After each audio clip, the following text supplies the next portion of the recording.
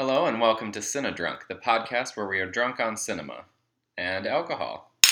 Brought to you by Cinemunch.com. I'm one of your hosts, Matt, joined as always by Nathan. Hello. And Elizabeth. Hi. Welcome. Welcome. So we are doing the movie that we've all been eagerly anticipating, Gone Girl.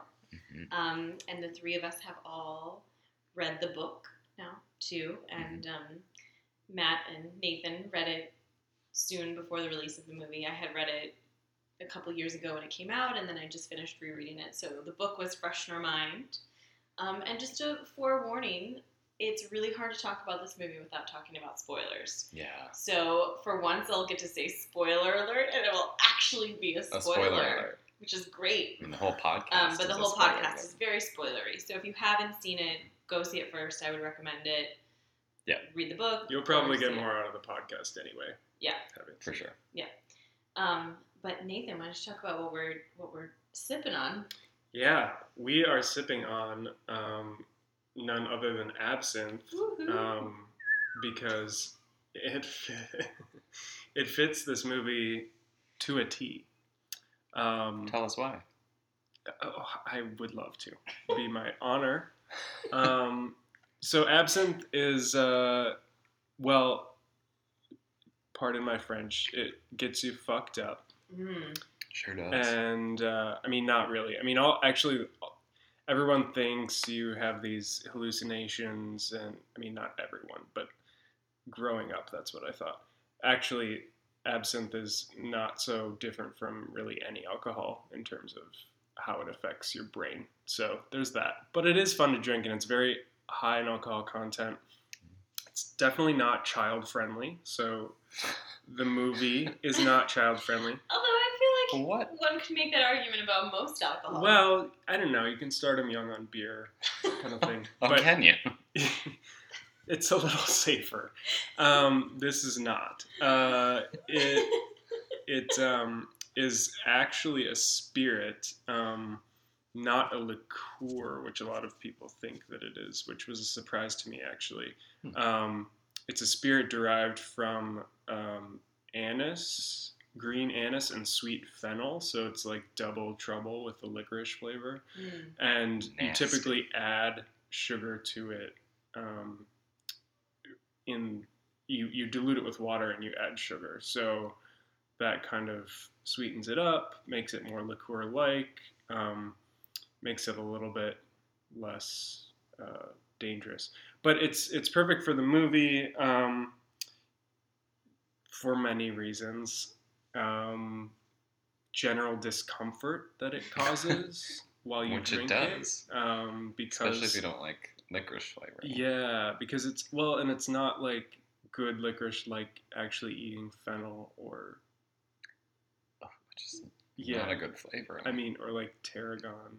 No one can Or see something. the look of disgust Matt has on his face right Yeah. now. It's just This like one- permanent There's something about the mix of pucker. Weird the licorice and then the water that's like supposed to be cold, but it's cold out of the faucet, so it ends up being like lukewarm. So I guess that's partly our fault. So that's Absinthe. That's absinthe. The Also, Green Fairy. And also, one of the main reasons I thought of this first was the specific brand of absinthe that we're drinking is the one that I've seen most often in stores, but it has kind of a take on Vincent van Gogh's self-portrait, but he has like three faces, and I'm assuming because he's drinking absinthe.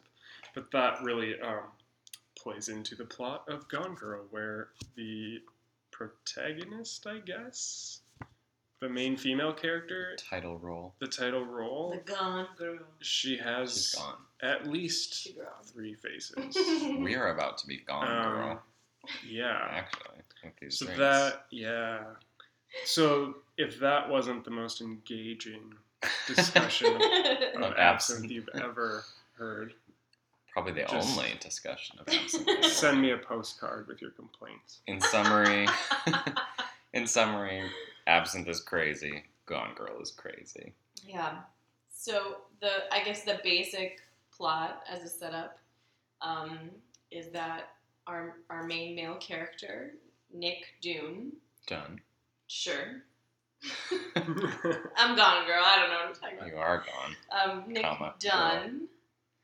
He leaves his house early on the morning of his 5th anniversary and goes to the bar he co-owns in a Missouri town with his sister, only to be called back to his house to discover his wife missing and what looks like a scene of a crime. A smashed coffee table, some overturned living room furniture.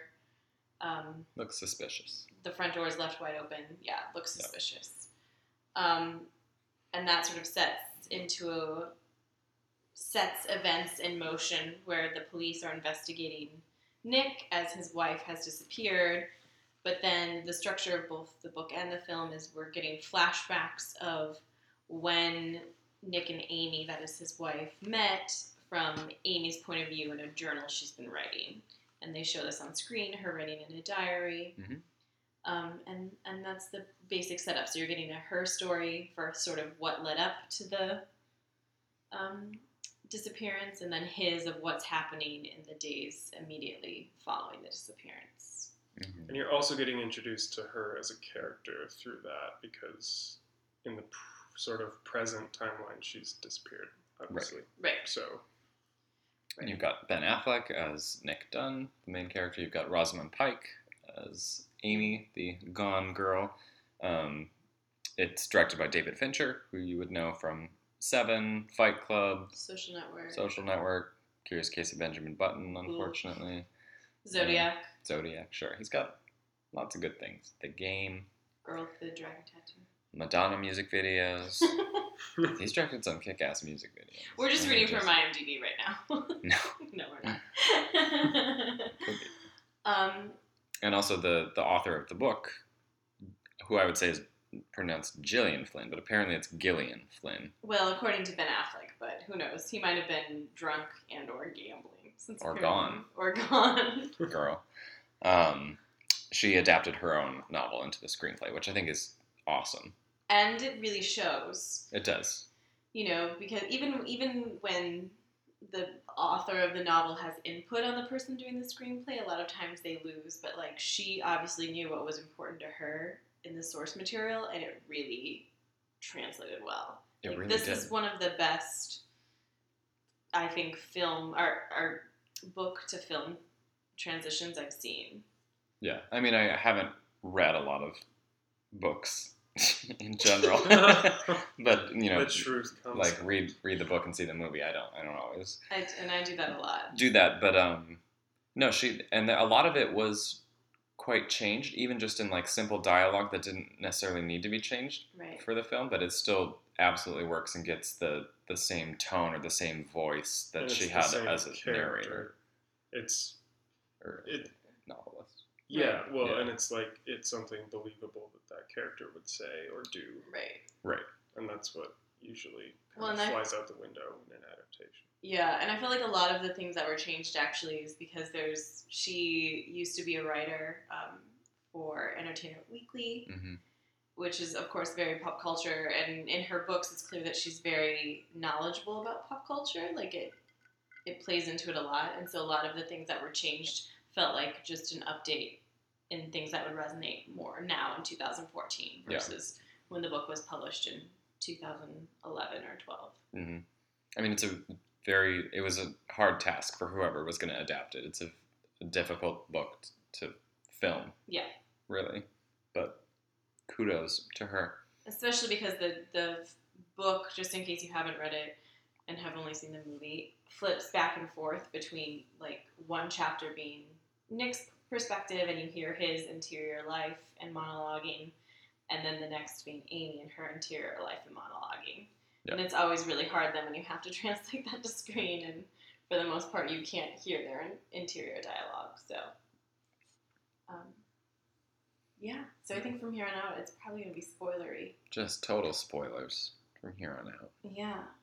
Well, I would It say... turns out Bruce Willis is dead the whole time. So... Well, I would say on top of the translation, you know, the screenplay being really well done, I was I wasn't surprised because the book is very funny in a very dark way. But I was glad that the movie really found moments of humor that weren't even in the book. Especially the interplay between the two detectives, Kim Dickens and so dry. Dry, really great. And the other thing is, this movie was so well cast. It really was. I can't actually. I mean, honestly, I think the weakest performance was Ben Affleck, but he was perfect for the part. Perfect. But the character itself is kind of spineless and irritating. I would agree with that. Well, I would say maybe Neil Patrick Harris was another weak one. But not bad, just compared to everyone else. Yeah, it was hard because that's not like necessarily one of the most fleshed out characters in the book or the film. You know, he's just sort of not really a device, but he kind of needs to be. Like, he shows up when he needs to, but I still think he was well cast in his brief screen time. You know, you get all of his motivations and background and history between the characters. He also comes across just as very moneyed. Out it being like, ho, chap. You know what I mean? Like, he doesn't actually have to wear the tennis sweater over his shoulders. Correct. Yeah. We know that it's there. Yeah. I mean, a stand-up, obviously, I think, is Rosamund Pike, who... Love her. I mean, she was great and sort of enigmatic in the first part when you're just hearing the Amy diaries. I was a little bit disappointed only in that, and I understood why they had to do it, but her diary entries were so truncated, and for the first third of the movie, we spent most of the time with Ben Affleck, and every once in a while we would have sort of a condensed flashback of her diary. In a way that in the book it feels much more equal, like you're spending equal time. And I was a little bit afraid, actually, that then it was going to just turn into a story about this man, and she was just going to be sort of a rotating plot device for him. And then it went into the amazing, the best day of my life was the day I died. So, spoiler alert, she fakes her own death abduction and is setting up her husband to be framed for it and leaves. And that whole like montage of her voiceover explaining how she set him up and all the preparation she did with all the different scenes of it intercut with her, like, it was funny. She was so good. It was great. That was a great moment, especially like just you could sense in the theater the sort of hushed, like, people that didn't know that was coming be like, wait, what? Ooh. And all of a sudden it was like she sprang to life in a way that the previous incarnation we'd seen on film felt very enigmatic and not particularly like a real human being. And then all of a sudden it was like, oh no, this is what this actress is doing, and she was charismatic and funny. I mean, those little moments, like when she would watch the news reports. Oh, yeah. Everything she did was so great. When she comes out and does the little, like, bell kick. Oh, yeah. They're ripping her husband to shreds on TV. And then also those moments then, once we know that she's duplicitous, and she runs in, you know, when she's staying with Desi and all that, and she's being so manipulative. It's so good. It's so But genius. that's really the only, like, that, you know, she is allowed to shine then because, you know, she can not overplay, but she can really play the subtext or like the actual motivations rather than being like, okay, I have to hide this not only from the other characters but from the audience. But it's also kind of true of Ben Affleck in that at the beginning there has to be a moment of lingering doubt in his stuff where you have to think maybe he did kill his wife. I wish I could have seen this film with fresh eyes, not having read the book, and I would almost love if one of us hadn't, or if we had someone else on the podcast that hadn't seen it, just to get a fresh perspective on the story, because I feel like it's the whole time it was super weighted in his defense, even by the end. And whereas in the book, it's not as much, and partially because you're reading and you're interpreting your own way, you're not getting a visual interpretation that's already sort of predetermined for you. Right. But just like Rosamund Pike's diary entries at the beginning. Just heard partially. I had some questions about whether or not it was her because she's British, the actress Rosamund Pike. I didn't know if it was just her American accent is a little flatter, or which I think it kind of is. Yeah. She doesn't have like the greatest intonations when she's using not her original accent, but I did. They sounded kind of sinister. Her diary entries, as if they were fake, which they are. They are to a degree, yeah. But I thought it was almost overplaying it, especially. It's hard because in the books you're getting. Anytime it's Nick's perspective, it's solely his perspective, and in the film, just to move the story along, you can't just have his perspective. Right. Like you're getting some interplay between the detectives. They cut out some characters or scenes that would have happened with other characters just to move the story along. Right. And so because you're getting that, and for other reasons, and how they play up just in the script, the Ben Affleck character, I felt like I was on his side the whole time. That's true a little bit. See, I didn't feel like I was, and part of that is probably bringing in the baggage I had from the novel. Mm-hmm. And the other part is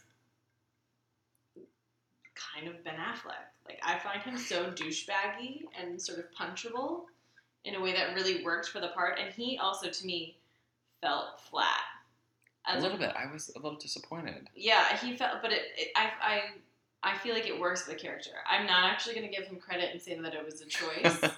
Just good casting. I think his own limitations as an actor worked in favor for this character. And then he was balanced out so beautifully by the fact that most of his scenes were with either Carrie Coon, Rosamund Pike, or Kim Dickens, who were all spectacular. Yeah. Hubby, I'm curious to hear, that would be Nathan. Oh, I'm curious to hear your Not perspective because you just not my husband, no, because you just read it and your immediate what you said after we saw it was you wish you hadn't read the book so close to having seen the film. Yeah, I mean, you end up seeing every line as, whether it came directly from the book or whether it was newly created in the screenplay, and it's just kind of distracting while watching. Mm-hmm. I think it was well done. I don't have too many qualms about the screenplay. I think the only issues I would take with the screenplay would be the same issues I would take with the novel. So my main issues, I mean, I really enjoyed this movie, but there's something about the book and the movie tonally that doesn't work as a whole piece. So by the end, mm-hmm. you get to this point where it's like, oh, this is maybe supposed to be a satire. I mean, I was talking about it with Matt. Mm-hmm. You were describing it as almost a satire of marriage or relationships, and the humor that's injected kind of suggests that a little bit, and also the end, like the way that they kind of end up together in a way that like these people would never end up together. So it's not meant to be like hyper realistic, obviously. But then really like earlier, the first half of the movie is very kind of dark and more detective mystery focused, and there's just some sort of disconnect and incoherence there that I can't quite put my finger on, but it just doesn't work, and it leaves me almost like feeling disgusted. I feel like that's the brilliance of it, though. That was what I really responded to, and that was what I really liked, is that, it starts off, the first half is this kind of pulpy, like, murder mystery that, like, you've read 1,000 iterations of what this is. Like, oh, who did it? What's the mystery? And the twist you think that will come is that, oh, it wasn't the husband, it was so-and-so. I remember thinking the twist was going to be that it was his father. Yeah, they were kind of setting that up in the novel. They were just like, he escaped and he came, that other, in her flashback of him showing up and being really aggressive towards her. Which I think, not in terms of that, but in terms of what you were saying, Nathan, that was maybe part of my issue with the film adaptation, with what I was saying in terms of when it's from Ben Affleck's or at least the the immediate aftermath of the disappearance, because it's not necessarily just from his perspective. You don't learn as much about him and his inner life. And in the book, you do so much that by the time it reaches the middle and that big twist of that she's not actually dead, she framed him and she's just disappeared, you see what a flawed guy he is, and you don't necessarily like him, even though the next half sort of pits you against Amy and more in his favor, that by the end you've seen both sides of them so well, and she's really, really great, Gillian Flynn, at writing both of them so differently as narrators, and they're super flawed, unreliable narrators, but she's so good at writing both of them distinctly that by the end you have a true sense of who they are, and that they're both so flawed that you're like, well, fine, like it's okay that they're together. They're like belong together because they're so fucked up. Yeah, and that's how I see it, more as like a satire of relationships and compromise and marriage, Right. and just to a really dark humor, absurd level. Right. And I didn't get that as much from the end of the film, and you could sense kind of once the film ended in the theater of some people being like, what? Like that's the end? Which I kind of did have that reaction at the end of the book, but I think that was the right end for this story and what she was telling. And that's why I feel like it does work tonally, especially too because Gillian Flynn like knows the audience and knows kind of what you're expecting and keeps subverting that at each different point where you're like, okay, this is where it's going. No, oh, this is where it's going. Oh, no. So that by the end, I can sense, I see her whole arc of the whole story, and that's why I think it's more about marriage than it ever is, being murder mystery, then this, then oh, Right. she's crazy. Right. Well, I was going to say that I think that that's a good point, is that with the way the framing of the movie works is we still hear the inside of Amy's voice even once the twist has been revealed, because she narrates the whole part of her plan to get her husband. And then because we know that she's also more open about who her true self is. So we hear all of her like mutterings to the TV when like the really funny scene when Andy, which is Nick, it turns out Nick has been having an affair for the last year and a half of their marriage with like a 22-year-old. And the 22-year-old comes out saying that they've been having an affair and does a press conference, and she's joking about her like looking like a school teacher with her Mennonite. A Mennonite, and like so we get to see sort of the real Amy in a way that in the book we see the real Nick. And Nathan, you had said before the movie started that you felt sick to your stomach at the beginning of the book when he kept lying needlessly about little things. And we never really see that, with the exception of omitting the fact that he has a mistress.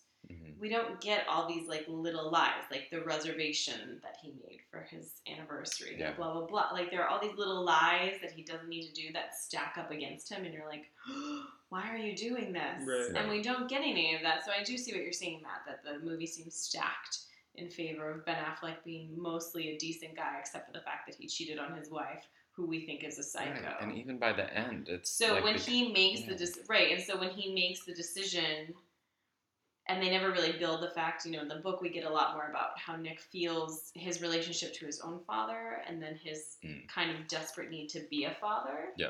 And when he hears from their neighbor Noelle that Amy's supposedly pregnant, he gets really upset about it because he really wants kids, whereas she didn't, and the movie never really builds to that.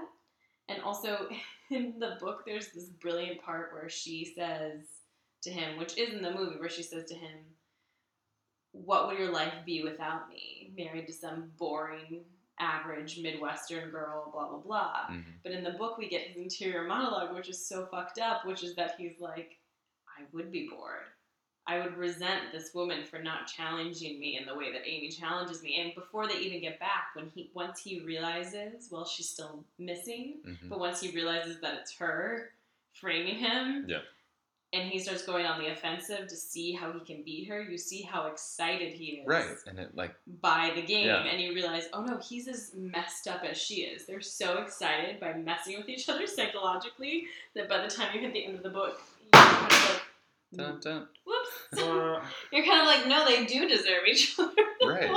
Terrible people. And I wonder how much of that is just that it was so hard. You don't want to have so much voiceover in a film. Right. Like, I wonder how much of that was just Yeah. that was hard to adapt. So just to Right. get this general storyline across, you have to make changes, and how much might be Fincher, Right. like directing it that Yeah. way. And that's maybe why I had some reservations about Affleck's performance, is that you don't necessarily get as well-rounded a character as you get in the books. Right.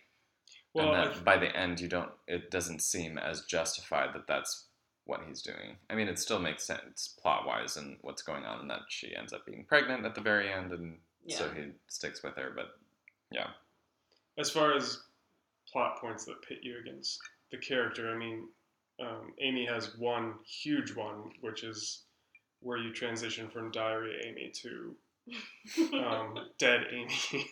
And it's like, holy shit, she's done all these things and it all comes at once. And so it's this very big moment with both the reader and the film goer. It's Yeah. a moment. And in the book, when Nick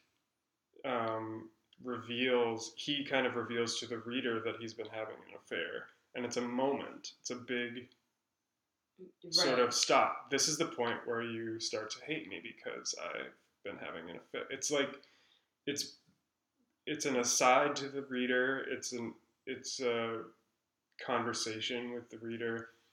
Whereas in the movie, it just kind of happens. Yeah. And right. and also the relationship he has with the young Andy. woman he's seeing, Andy, is kind of flopped because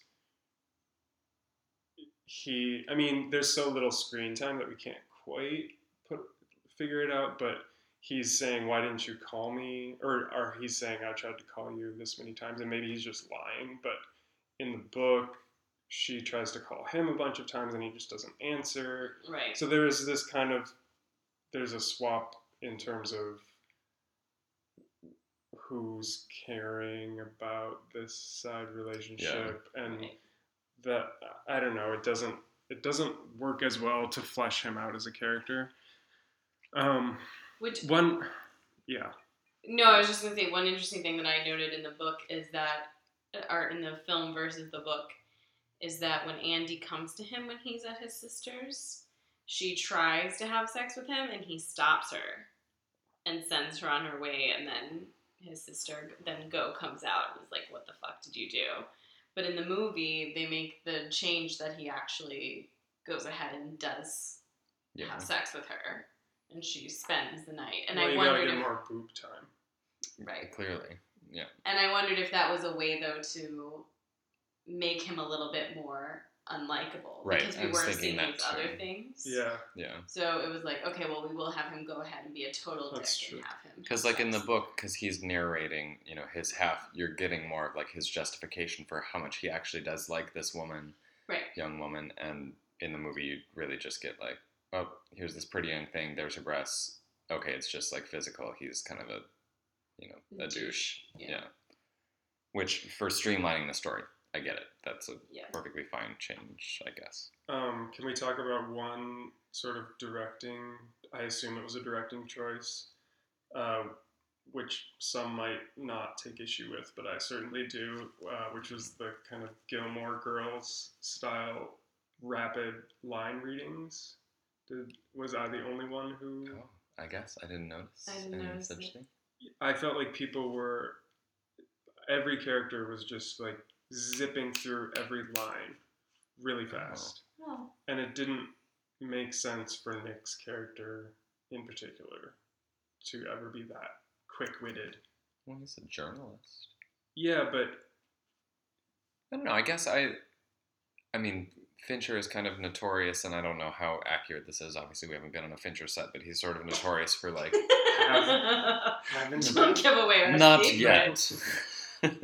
I'm sure that everyone he's assumed. sort of notorious for, like, taking, like, 90 takes for, like, a simple line delivery, so that by, like, the 90th take, I'm probably exaggerating, but in some cases, apparently not. So that by, like, the, 100th take of whatever the line is or the scene is, it's so secondhand or so natural to the actor that it almost feels impersonal. Yeah, I think he favors naturalism in acting. acting. His version of naturalism, I It's feel Well, like. very correct. much his version because I favor naturalism in acting, but this to me, It's like a was- cold naturalism. it wasn't realistic. Right. It was maybe natural, but it wasn't realistic. Well, I also know part of it might be the script. Like, I was just reading an interview with Gillian Flynn, and she was saying that her inspiration for the scenes, even in the book, between particularly Nick and Go, Mm-hmm. she was very inspired by, like, 1940s noir, like His Girl It's Friday, awesome. rapid banter.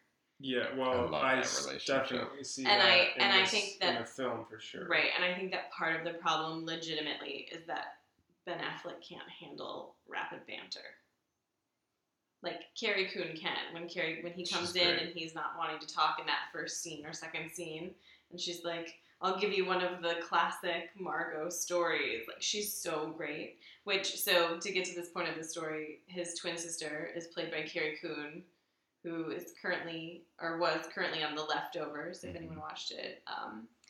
Stage actress, was nominated for a Tony a couple years ago I for. was Afraid of Virginia Woolf, Afraid of which we Virginia saw, She's and married to she was Tracy great. Letts. She's married to Tracy Letts, won the Tony for that, who you would know because he wrote August Osage County. He's on Homeland. I mean, I'm in love with her. I'd right love now. to say when we saw Who's Afraid of Virginia Woolf, I was like, oh my god, I love Carrie Coon, but I actually think I didn't love her. Well, that But role was now- also not the highlight of that show. Right. Right, it's kind of like the side show. But Well, Tracy Letts is now such a I'm dominant. in love role. with her. I think on The Leftovers she's incredible, and I thought she was one of the best Absolutely. parts of this movie. 100%. She was so great. And I mentioned a little bit to the female detective who's in charge, and it's played by Kim Dickens, who I know and love. One for Deadwood, she was on Deadwood. She also plays Matt Saracen's mom on Friday Night Lights. It's like a 5-episode arc, but she's great. She's on a couple episodes of Lost and is really great. Like, She was? yeah, she played in the first season, actually, Sawyer, his Mark. Who, Oh, yeah. Yeah, she's just The really... Long Con. Yeah, Her. the Long Con, Yeah. exactly. Oh. And she's just, like, she's someone who has always stuck out to me as just an interesting screen presence, and she brings a lot more to sometimes small parts. Mm-hmm. And I thought she was so great. Great. And funny. Yeah, everyone she interacted with, just on an actor level, Yeah. is great. And also just charismatic. Like, when she was Very. on screen, I was so interested in watching her and the story she was telling. The showdown at the end between her and Rosamund Pike, when Rosamund Pike is giving Ooh. such a genius performance. She is. I thought that was a little... I like how It is more on the plays, nose. and yeah, it was a little too, like... Yeah. The other detectives, at least one or two of the, 12 that are in the room would be like, But I this is actually, crazy. I liked that on a sorry, I'll let you talk, Nathan. Go ahead. Oh no, I mean, I like that on a feminist point as well. But I think this kind of gets to my point about the movie overall, is that it had too many styles going on. Maybe it's kind of like a mixed metaphor that doesn't actually work. Like, some mixed metaphors work, but this one, it didn't quite coalesce into. And it's kind of like oil and water, or I don't know. You have one stream going that's just kind of nonstop detective mystery. You have another stream of really sometimes over the top comedy, which I appreciated. I totally appreciated, but did it actually work with that other stream of stylized art? I don't know. And, well, I do know. It didn't. That's maybe why it works so well as a novel. Like, Gillian Flynn, I agree. I feel like I can tell she worked for Entertainment Weekly for a while. Like, she has all this knowledge of other pop culture and is bringing all these other influences into the writing. I don't think David Fincher was the right person to direct. I was just going to say that. Like, I appreciate that. I mean, he always brings I love a style his movies for the most part. to him. And I still would give this movie a thumbs up, definitely, on the whole. And I think he's a great, really, So would really I, too. solid director. But I feel like the story is the real star of this. Right. But it's also like I wouldn't want like a director for hire to just No, you do need this, because someone then it with would a feel point of almost view. more discordant, like all the different strands that are going on. Yeah. So I appreciate that he was able to, not necessarily rein it in, but be like, this is my style, this is my take on this story, here it is. And I mean, his kind of notorious coldness worked for this story, and it was still like the humor came through Right. definitely, and that's not always something that he Yeah. is able to pull off. Well, I also think something interesting that I don't necessarily disagree that he was the wrong person to do this to do this movie. But one thing that's really interesting to me, while I'm talking about feminists, theory, anyways, the thing I really liked about that scene is in the book, it's just really the two end. detectives. Yeah. It's just the two detectives questioning her, and she sort of goes through detail, and you see how she's too specific. Oh yeah, That makes like detective without work. any prompting. But it wouldn't really work on the film because we already know what she's done. So then to hear her retell all these That's true. Yeah. And I thought there was something really great in seeing that, people, especially as we've learned over the summer with current events, police forces generally have preconceived ideas about what people are and who's capable of what.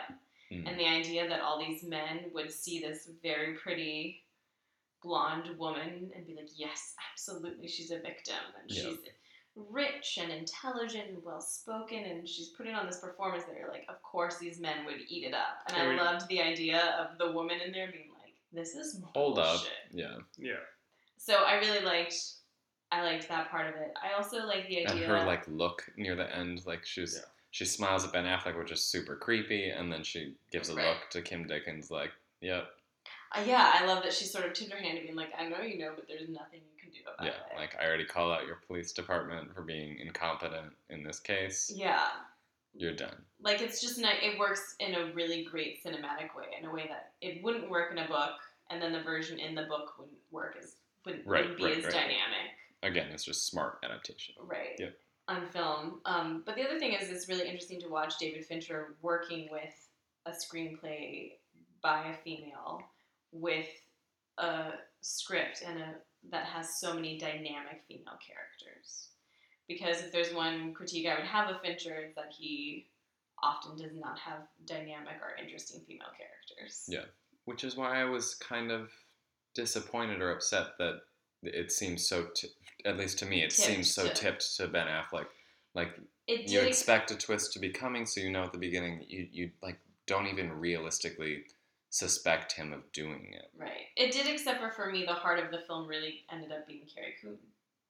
Yeah, she was the takeaway. And also, like, it was so much fun watching Rosamund Pike that it didn't really matter. I mean, again, I've read the book. I just read the book right before seeing it. Right. Right. Like, but to me, it didn't matter so much that she was more the villain. It was that she was fun to watch and she was doing great. Oh yeah, giving a great performance. She had the Brad Pitt, Tyler Durden part. Yeah. Yeah.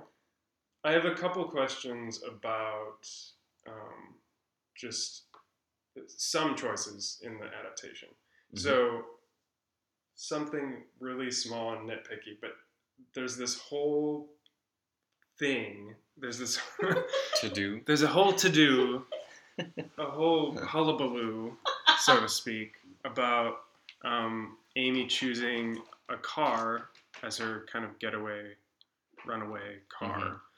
And it's supposed to be this as generic as possible. I think it's like a Ford Fiesta or something. I have no idea. I hope so. Whatever. I have no idea what that is, but it's a car. But then in the movie, the back windshield is like painted with a mural. Yeah, that was a little odd. It's like, oh, I didn't notice actually. It's like, unless like there would be no way to see out that in the 1980s or whatever year that model year that one was, all came with a painted mural. I mean, come on. The entire character is built on spending a year and planning this elaborate And that would stick out. Yeah. Oh, yeah, she was driving. She's not going to just choose a car that has a hand-painted mural on it. The second thing that's kind of related is when I actually loved the sort of mini scene when she was already at Desi's lake house. Yeah. And she kind of spilled wine on her. So he's leaving he's leaving in the morning to go to work or something, and it's you don't quite get what she's doing at first, or you're not supposed to, but she kind of bites him on the lip as he's leaving, and dishevels him, rips his shirt a little bit, and then she pours some red wine on her dress, kind of in her crotch region, to make it look like blood a little bit, and then kind of like throws herself and scrambles towards the window, and where she knows there's a camera. Where she knows there's a camera, because there are cameras all over the house, and she's always looking at where the cameras are. But there are cameras all over the house, like literally all over the house. Right. So unless maybe I'm just missing the fact that there are no cameras inside. There might not be. They might have just been all exterior. Yeah, I think when they show it initially, it's all exterior cameras. But okay, never mind. But yeah. But I was thinking, I think they are all exterior shots. But does she know how to edit it? Like edit the security footage? Because when she comes into the house initially with Desi, they walk in together, and she has her hair mousy brown. Like, she's not... Oh, yeah. She hasn't been kidnapped at all. So I did think, like, they should have showed us her being able to go back and edit out that footage before then staging the footage. Yeah, that was a weird thing. See, that I'm wasn't smarter in the than book. Amy, after all. However, that whole sequence of her tying the like strap to her leg to look like she had escaped her bonds. She's in a negligee. She has the wine there to look like blood. It was so well done. Yeah. It was so well staged. And then the scene, so in the book it's a little different. She seduces Desi, they have sex, and then she drugs him with a martini. And then when he's asleep, she slits his throat while he's sleeping, essentially. Yeah. And changing it for the film. And also you hear that, you hear it with her talking about it. It's either in her interior head or she's talking about it with it must be in her head, but it's after the fact, because you see her say like that she's planning something, and then you go to Nick's perspective and her showing up on the doorstep, and so it's after we already know that she's somehow gotten rid of Desi or escaped Desi that we go back and find out how she did it in the book. Oh, I don't remember. Yeah. Yeah, it's split up somehow. Yeah. But so actually seeing it happen in real time, and the way it's shot, oh my god, it was like strangely beautiful. Like it was art, yeah. But like that scene was art. The like blood spatter and all over her, all over him. Her like that was the moment that I was like, yes, Amy. I mean, you're a crazy psychopath. Yeah. But I love you, and I love what's happening. Yeah. Seeing Puppy Dog and PH just get his throat. Yeah, and it happens so fast. Climax. Literally, he says, "I'm coming." Slash. It's so, and it's funny. Like it's funny in that way too. Darkly funny. Darkly funny. That scene was so spectacular. I thought. I don't know.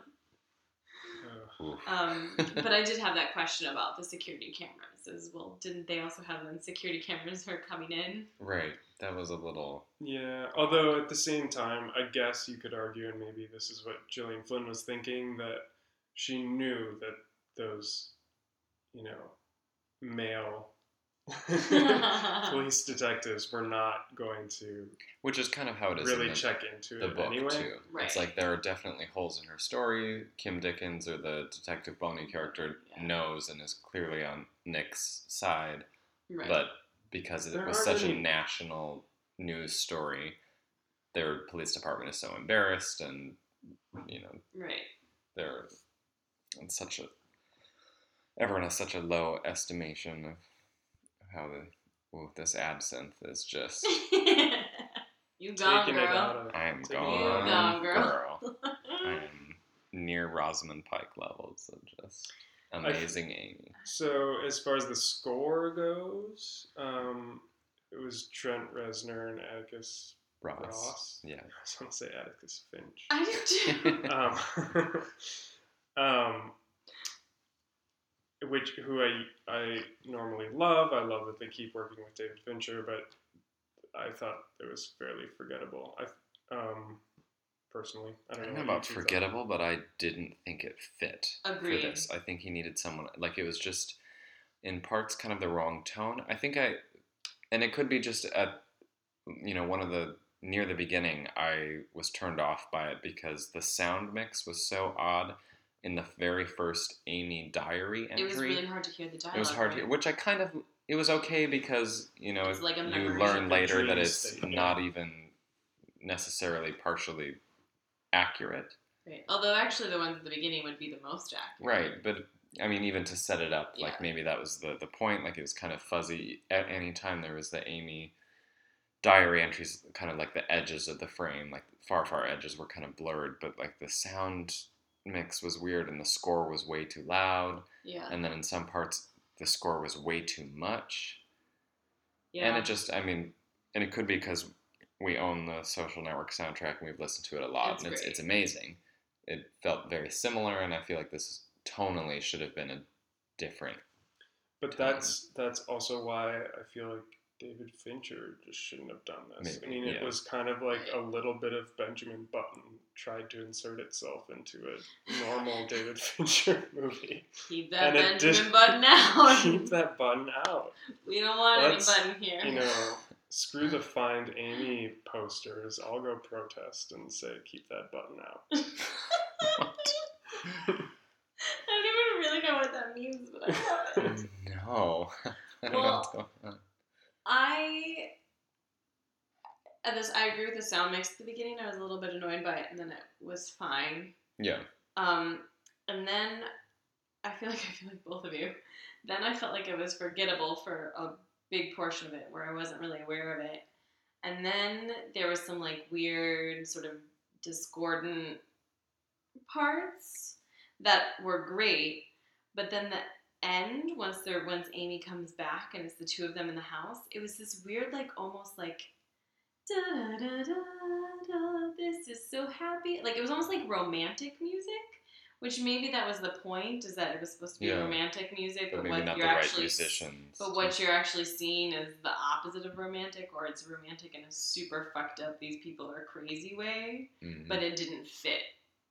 It Visually, didn't. it felt like, why am I hearing this music when what should be happening is like really intense and messed up? Like the shower scene, the music Yeah. underneath it, I was really confused by the score, because what you're finding out is really messed up. They were trying to distract from the eventual DVD Easter egg of, hey, you see Ben Affleck's penis. Sure do.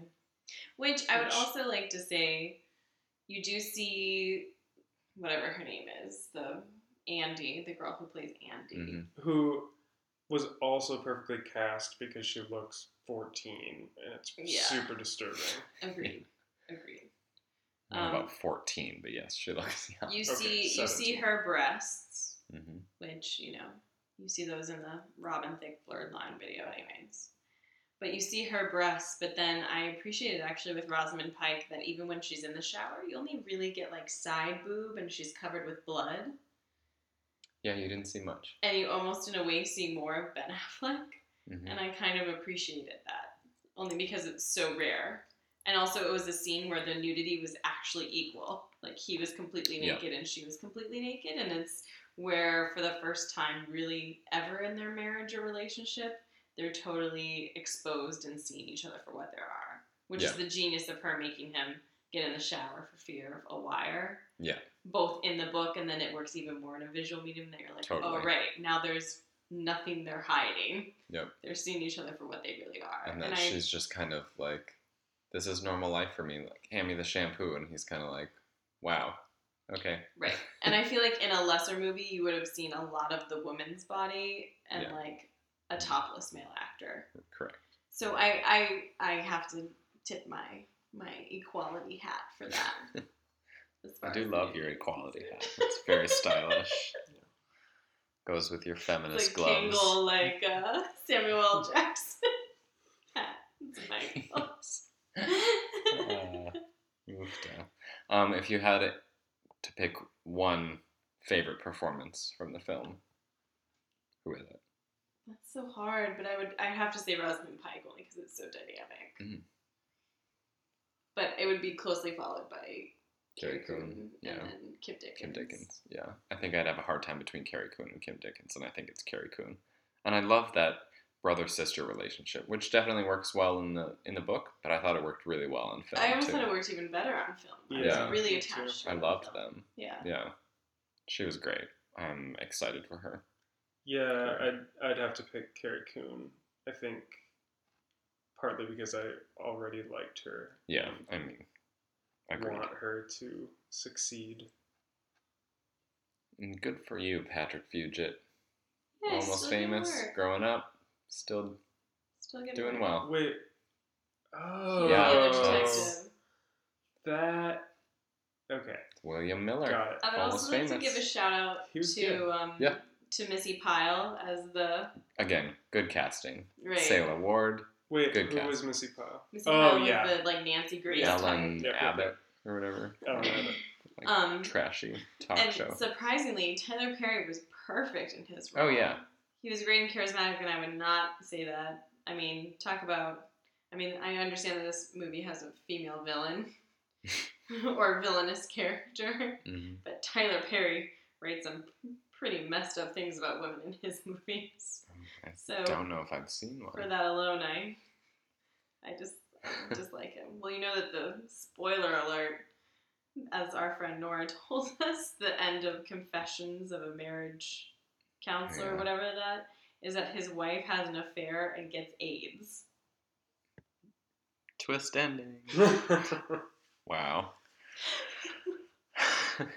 Evil woman. Green drop drink. Holy woman. But he was great in his part. I also thought the people they cast as the parents, Amy's parents, Oh, great. were wonderful. She was so. I mean, there was a really truncated from their role in the movie, but he was so sort of. What they had to get across in their short, limited screen Right. time, they did well. And just her walking along the beach of the Mississippi River in that outfit. I guess that really goes more to the costume designer. But it was so waspy, like East Coast wasp. It was really perfect. Yeah, I thought the casting all around was great. I did think the parents bothered me because they were sort of over, particularly the mother's character, not the actress herself, but just the way she was directed or the lines she was given in the screenplay. It was very over the top compared to, I mean, the comedic aspect of it. That was one of the parts that just didn't, I don't know, it just, there's something disingenuous about the whole package, and obviously you could make a point that that's the point, Intentional. Yeah. but I wish I could That might have been Fincher. I don't know. pinpoint exactly Well, what needed to be changed, but and I see the point that I think maybe part of the problem is that Fincher, in a way, was directing a stylish thriller, which really the movie is not. Ends up not really being. Right. Yeah. Nor is the book.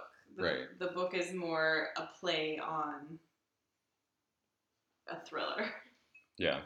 But maybe that's like And what I'm they not sure wanted that is Fincher like is the able audience do to this. expect something going into the Right. film. But But then it ultimately- didn't necessarily subvert that. Right. Or But then it deliver. just, Yeah. I guess it just, the other thing with the different sort of styles not coalescing or being Mhm. coherent, it ends up just feeling like a trick ending, I guess. Like, I love that the ending is unexpected. I love that it's not traditional, but if it ends up feeling like it's coming from nowhere completely, then it just feels like it was done for the sake of coming out of nowhere. Mm. Which, again, Elizabeth, you made a good point that could be the point. Well, but it didn't work for me. I'm also curious. I'm curious what, Matt, you said to see is how it would have worked for me had I not read the book. Yeah. Because especially now that I've, literally finished it like 2 days ago. Yeah. Just reread it, and I know that people, even when the book came out, a lot of people disliked the ending and didn't think the ending worked for them, or they wanted a more satisfying resolution. For me, the ending is perfect. Yeah. It subverts what you expect, and it also makes sense. Like, I understand from the psychology of both of them how they're absolutely, like, no one else can fulfill this sick, twisted need that they have. Yeah. So I'm probably bringing some of that psychology of the book into the ending of the film. So it works for me in a way that I don't know that it would work if I didn't have all the backstory. Yeah. The same way, like, a lot of the Harry Potter movies, which I like. But I think if I hadn't read those books, would this make any damn sense? Right. And it probably wouldn't make any damn sense if you didn't have, like, an additional knowledge of everything else that was contained within the book. So correct. I do also see your point, Nathan, which is I'm not sure that the ending would work for me if it was just a cinematic viewing. Yep. Especially on his part. On her part, I feel like I understand why she wants to be back with him. Well, yeah, it's preferable to killing herself Virginia Woolf style. Right. Yeah. Or being continually on the run. You also see how being with Desi. And also I feel like even in the movie you understand how she needs to be in the control of a situation, and she sees it as that she now has the leverage to completely have the life she wants by having enough control. You definitely understand her character better, even if it's harder to relate to her character. Oh, I don't know. I mean, I got you, girl. I liked just that there was a little more like press interaction in the film later on, like once she returns with Rosamund Pike or with Amy's character, and it just reminded me of like Scream 4 and Emma Roberts and the end of that, and she's like, I don't need friends, I need fans. Like, just she, like, as the car is driving up after they've been to the hospital or whatever, and everyone's like, Amy, we love you, and she's just so happy. Yeah, and not like total beaming smile, but like you can see it on her face that she's like, yes, this is what I crave, this is what I need to be adored and the center. Yeah. Which in the book you understand even more because you get more background on, and I guess I was a little bit sad that this got a little bit short shrift in the film because her parents are both like child psychologists, or at least psychologists, but they write this book series where they totally, like, that plays a big part into what has messed her up as an adult. Yeah. Is that anything she doesn't do that her parents see as a shortcoming, her book counterpart does in spades and is super successful and super amazing. So you understand that she has this weird complex about it. And so that the genius thing at the end is feeling like, oh, finally, she's actually amazing, Amy. She's more amazing than the book counterpart. Because, you know what I mean? Yeah. Which I like. All right, well, we should probably talk about, because it's David Fincher and it's the beginning of Oscar season, Oscar chances for the film. Yeah, I mean, prior to going into the film, I definitely had it maybe like 6th on my Best Picture predictions, and that was also before I had read the book, too. I just don't know if the collective Academy, like 6,000 voting members or whatever, will really respond to it. But I feel like it does have the critical cachet, and potentially, I feel like it will be at least have a successful box office run. Totally. That it, especially in a year of, up to 10 Best Picture nominees that we're dealing with, it could definitely still get in. I don't think it's strong enough that Fincher will get in. No. I think Gillian Flynn will get in for adapted screenplay. I don't think she's necessarily a contender for the win, though I haven't gone back and looked at that category. If you hear any crinkling, it's Nathan opening up a Kit Kat, because we're having some. But I'm allowed because you were allowed because Rosamund Pike, she has some Kit Kats in the film. So along with our absinthe, We have some Kit Kats. Which, by the way, can we just quickly talk about? So, like I said, I think maybe my favorite sequence in the film is once it's revealed that Amy is alive, and we go back to this montage of how she set up her disappearance. The visual of her draining blood out of her arm Sitting while on the reading a floor book. of the kitchen reading a Super book. calm reading a book. I don't know, that particular... Getting lightheaded, but... It worked perfectly. That was a moment that, like, the tone of it visual, was just great. For sure. Anyway. But yeah, so the original screenplay category is super stacked, as it has been the past few years, which is kind of awesome that original screenplay is where it's at. But I think just with the weaker adapted screenplay category, there's more wiggle room, and this is a prestige pick just based on the talent involved. I think she could get in, and that's great. I also think that I don't think that the screenplay was an issue. I think it was maybe the direction and finding the tone balance within the screenplay. But I think the actual... I think it was a great adaptation. But there right. are some issues potentially with the screenplay. Obviously, the strongest acting nomination possibility would be Rosamund Pike, and that's a little bit, again, because the Best Actress category isn't as deep as some of the other categories, but I don't know. She would be on my list. Well, Matt, you and I had an interesting conversation the other day, which is you said voters won't like her, though, because she's not a very likable character. Right. And for that reason alone, I want her to get in. Because, again, it comes down to a double standard. You have Denzel Washington win for Training Day. You have Daniel Day-Lewis win for There Will Be Blood. Yeah. And I think it's a genius performance, and we're looking at a field where so many of the female parts are literally supportive wife. Yeah. Like, these are the roles that are being written for women are supportive wife. And the fact that this is even a wife role, but then totally flips it on its head. In fact, at the beginning, she seems like she's supportive wife. Diary Amy sets herself up, and the fact that it subverts that, I think Rosamund Pike really gets...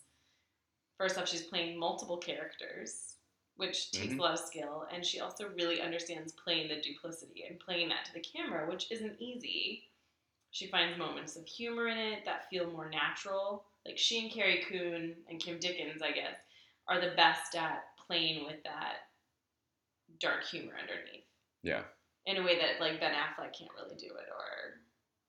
As well, yeah. As well. I don't know. I hope she gets in.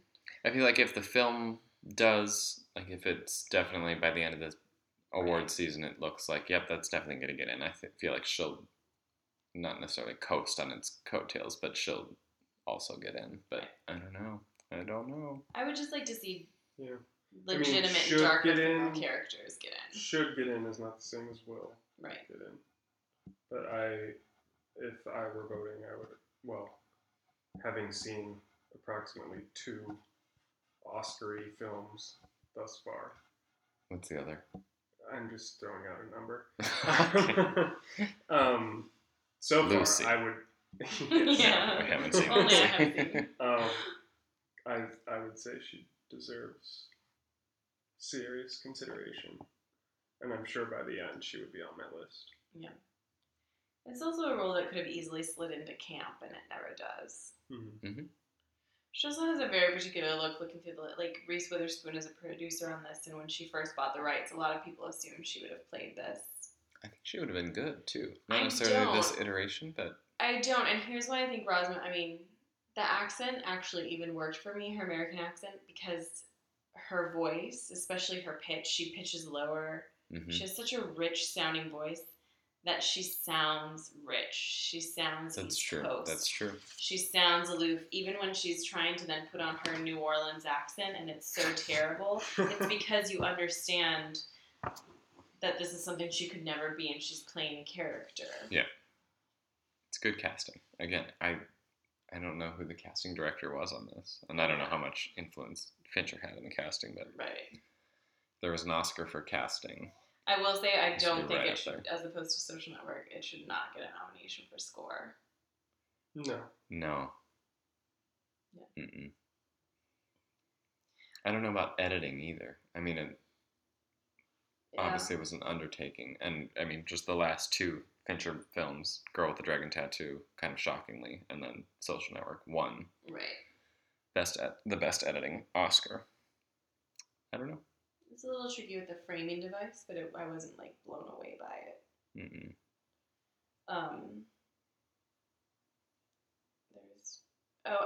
I actually really appreciated the art direction in it. Mm-hmm. For sure, me too. Especially without like hitting you over the head with it. The sort of differences between Desi's house and Lake House, Mm-hmm. and then even their own like suburban McMansion versus his sister's house versus And the his dad's father's house. Yep.